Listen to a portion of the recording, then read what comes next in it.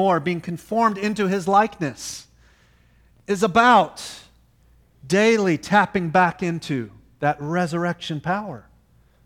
Not conjuring up an experience you haven't had, but coming to see more deeply what's already yours. Now you'll notice back in Philippians 3:10 that knowing Jesus' resurrection power is listed before sharing sufferings. Do you see that? Verse 10? Isn't that weird? If I was writing Philippians 3, just amuse me for a moment, I wouldn't have written it that way. It would have been the other way around. But the Bible never makes a mistake. And there's no detail that just happens to be there. So why is it listed that way? Philippians 3:10, that I may know him and the power of his resurrection, may share his sufferings, becoming like him in his death. Paul, that's backwards. But think about your own experience, Christian. It's not backwards at all. It's exactly the way your life is working. Only when we begin to experience the power of the resurrection will we have any interest at all in suffering for the cause of Christ. You see, you don't suffer first and then earn something from God. You get something from God that's so good that you're willing to endure whatever He would bring next. That's the way this works. And so if you know Jesus, yet you're not coming to know more of Jesus, it's probably because you're stiff-arming the very method through which you come to know Him more, namely suffering. To hold suffering at bay is to hold Jesus at bay. Brothers and sisters, if you want to experience the unlimited power of God, then don't push back the suffering that life brings. Resurrection power is available to you, but it's not coming to you in a box labeled Amazon Prime. It's coming not when you're in your prime, but as you suffer.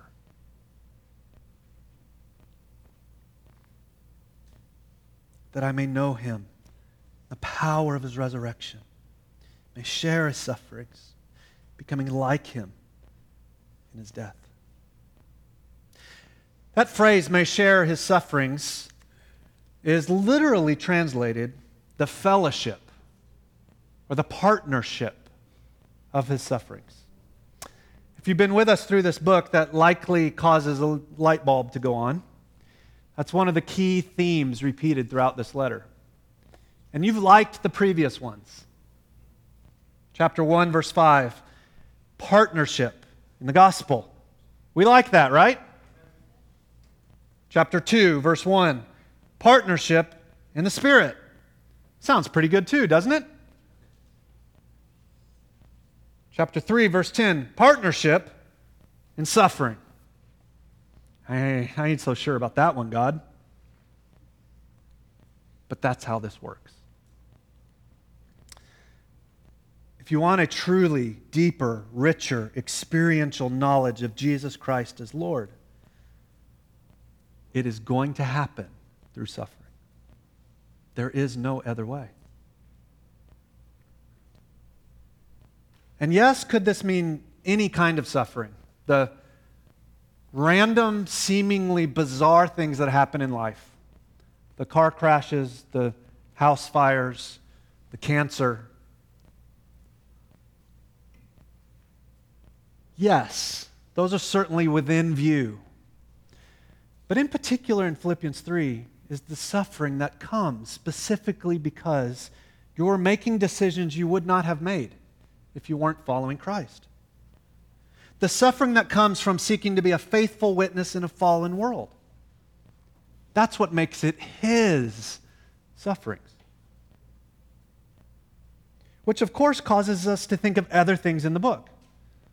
Philippians 1, verse 29, "For it has been granted to you that for the sake of Christ you should not only believe in him, but also suffer, engaged in the same conflict that you saw that I had and now hear that I still have." Now, ever the skeptic, I think it's easy to jump to the conclusion, well, of course Paul's talking about suffering. He's suffering. When you get a cold, you want everybody else to know you got a cold, right? Come on. You do it. So, Paul's in prison, chained to a guard, been there for years by this point. Of course suffering's on his mind. He's suffering. And he wants everybody else to share in that suffering. But maybe other places in the Bible give us other ways to know God, and they can cancel this one out. Because I'm not really down with that kind of suffering. I'm not really in for that kind of partnership, God. I'll stick with that spirit stuff, as weird as it is, and that gospel stuff. None of this partnership and suffering. So let's go looking for other places in the Bible that give us another kind of knowledge of God. Acts 14:22, "Through many tribulations we must enter the kingdom of God." I don't like that one. Let's find a different author. 1 Peter 4, "Don't be surprised at the fiery ordeal among you, as though something strange were happening to you." Ooh, don't like that one either. Maybe Jesus' brother. John was let's guess maybe John. John was a good dude. John 15, verse 20, quoting Jesus, "If they persecuted me, they're going to persecute you." Oh, how about Paul's last book? Maybe he will have changed his tune by then. Wised up a bit. 2 Timothy 3:12. "Indeed, all who desire to live a godly life in Christ Jesus will be persecuted." Friends, there's been this tiny little blip, tiny little speck of time in the United States of America where it didn't take suffering to walk with Christ. Those days are gone. Are you paying attention? Now, yes, you're not going to get beat up and stoned, put in prison, and killed.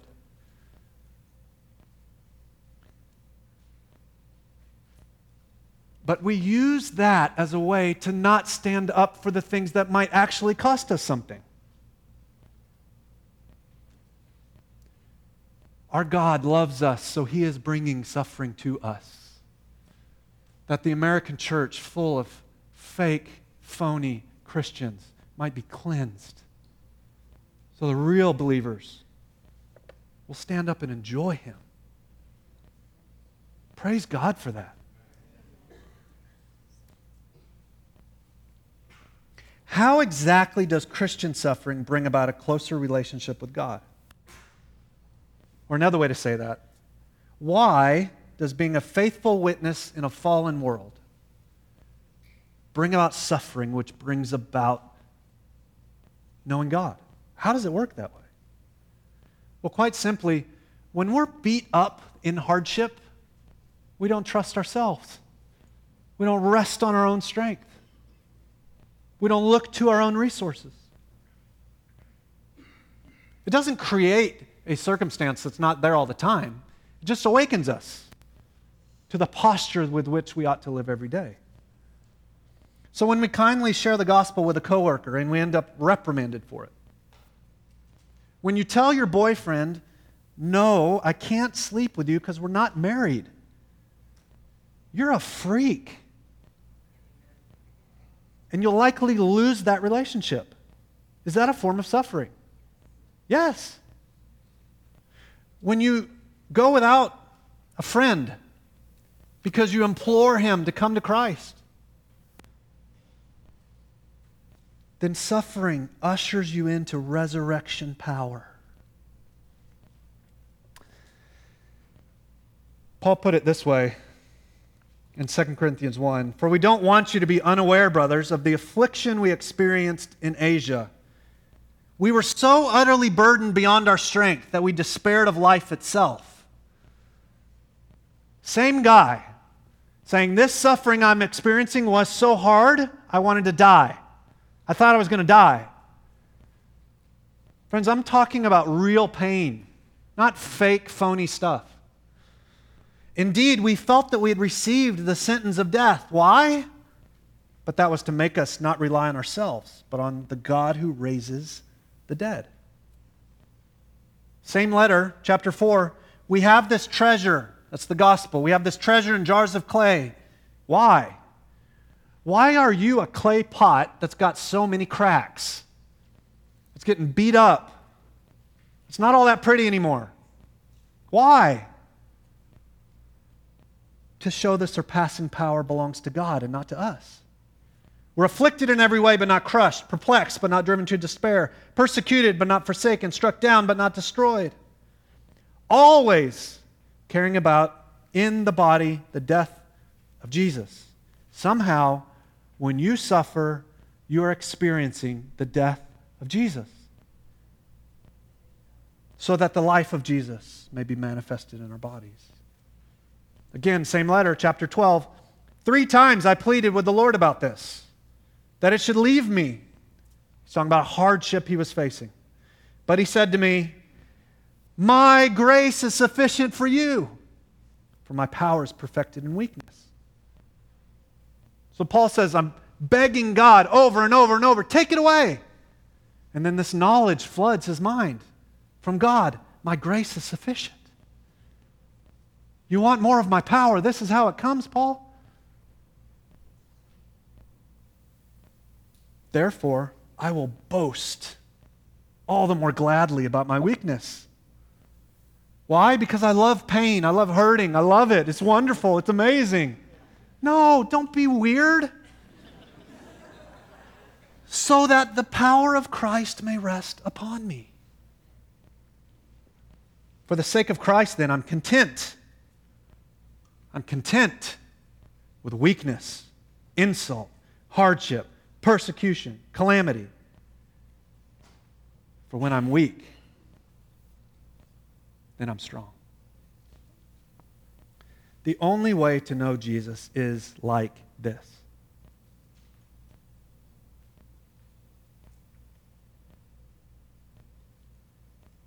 Now, Jesus, of course, is the ultimate one who suffered. And in his suffering, then his power was revealed. And so, the gospel is where we see this the fullest. No surprise there. But I imagine it is a surprise for some of us that Jesus is not only the content, the person, the essence of the gospel, but he's also giving us the pattern that we're to follow. You see, the ongoing cycle of the Christian life, the path forward for you, brother or sister, is the continuous loop of resurrection power, sharing in his sufferings. Resurrection power, sharing in his sufferings. Resurrection power, sharing in his sufferings. Resurrection power, sharing in his sufferings. That is the pattern. That's how the Christian life works. Why? Because it's Christ living in you. And this is what Christ does. Suffer, power. Suffer, power. Suffer, power. It's rather simple.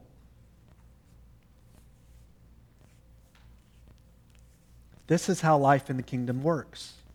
And this is the greatest kind of life there is. Paul ends this section with what may seem to be a degree of doubt. It says in verse 11, all of this, that by any means possible I may attain the resurrection from the dead.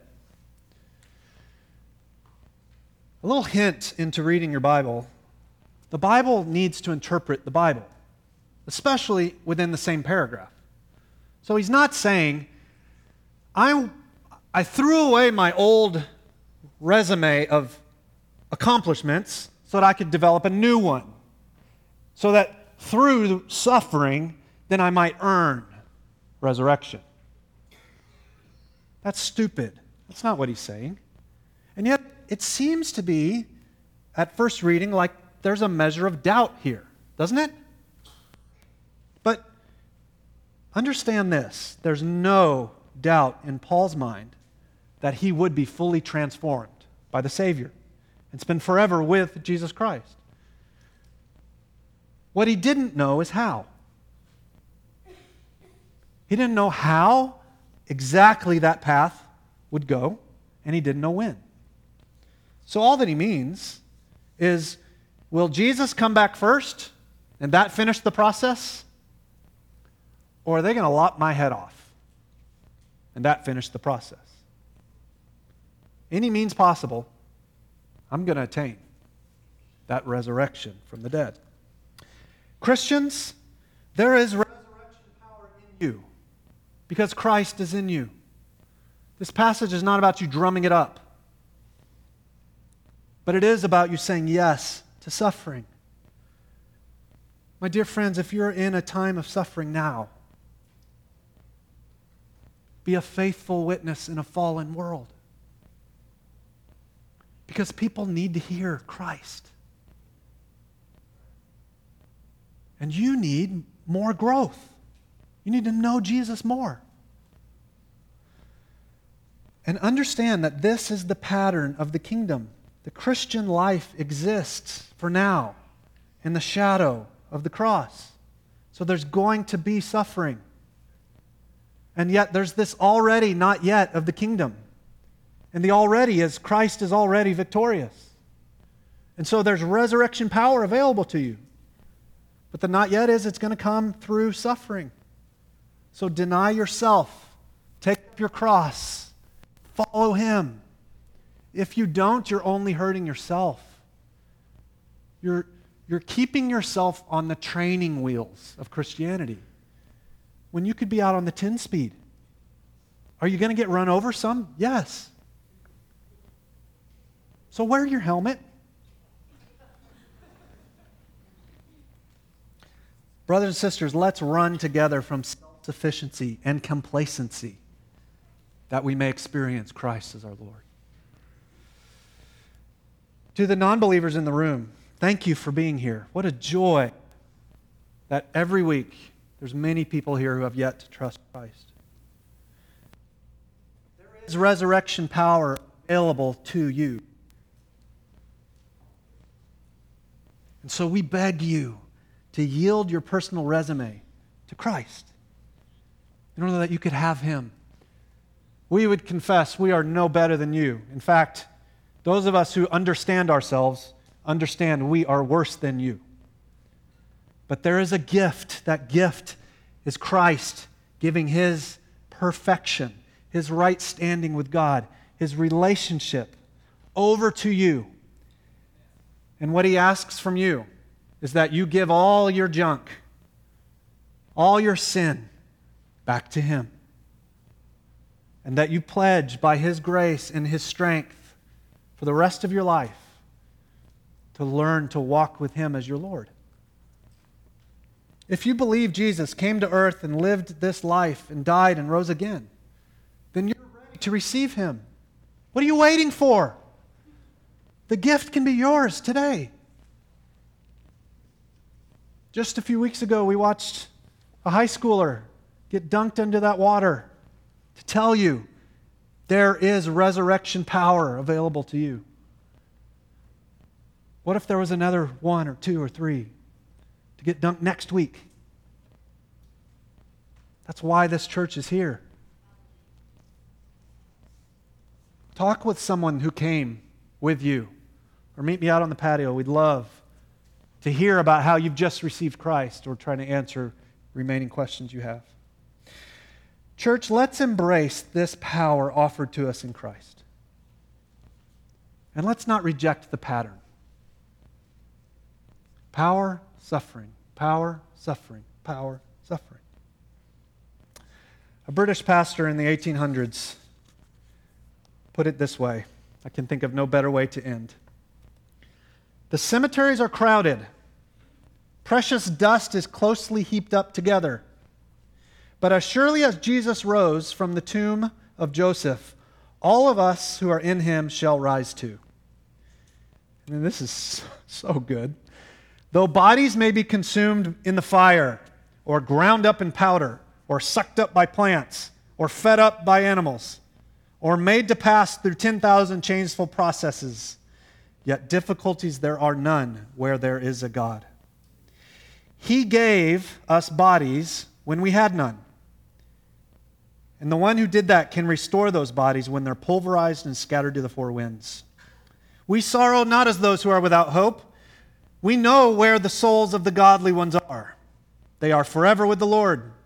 We know where their bodies will be when the clarion blast shall wake the dead, and the sepulchre shall give up its spoils. Sweet is the consolation which comes to us from the empty tomb of Jesus. God hath both raised up the Lord, and will also raise us up by his own power.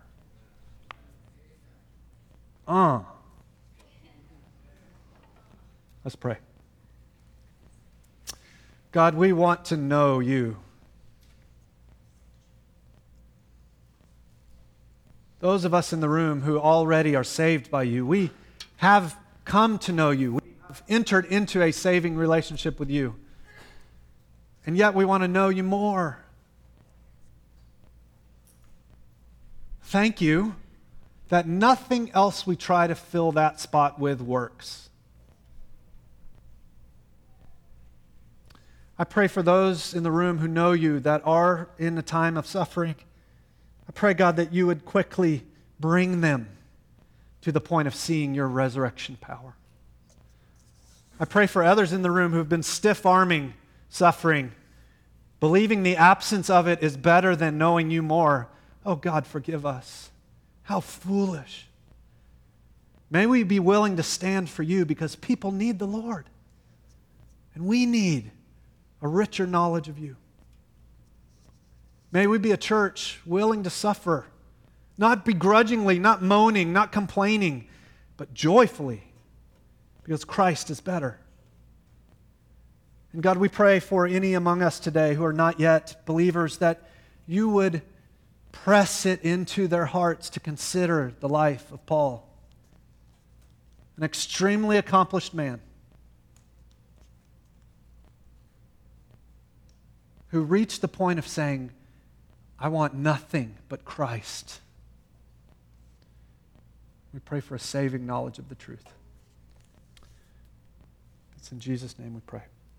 Amen.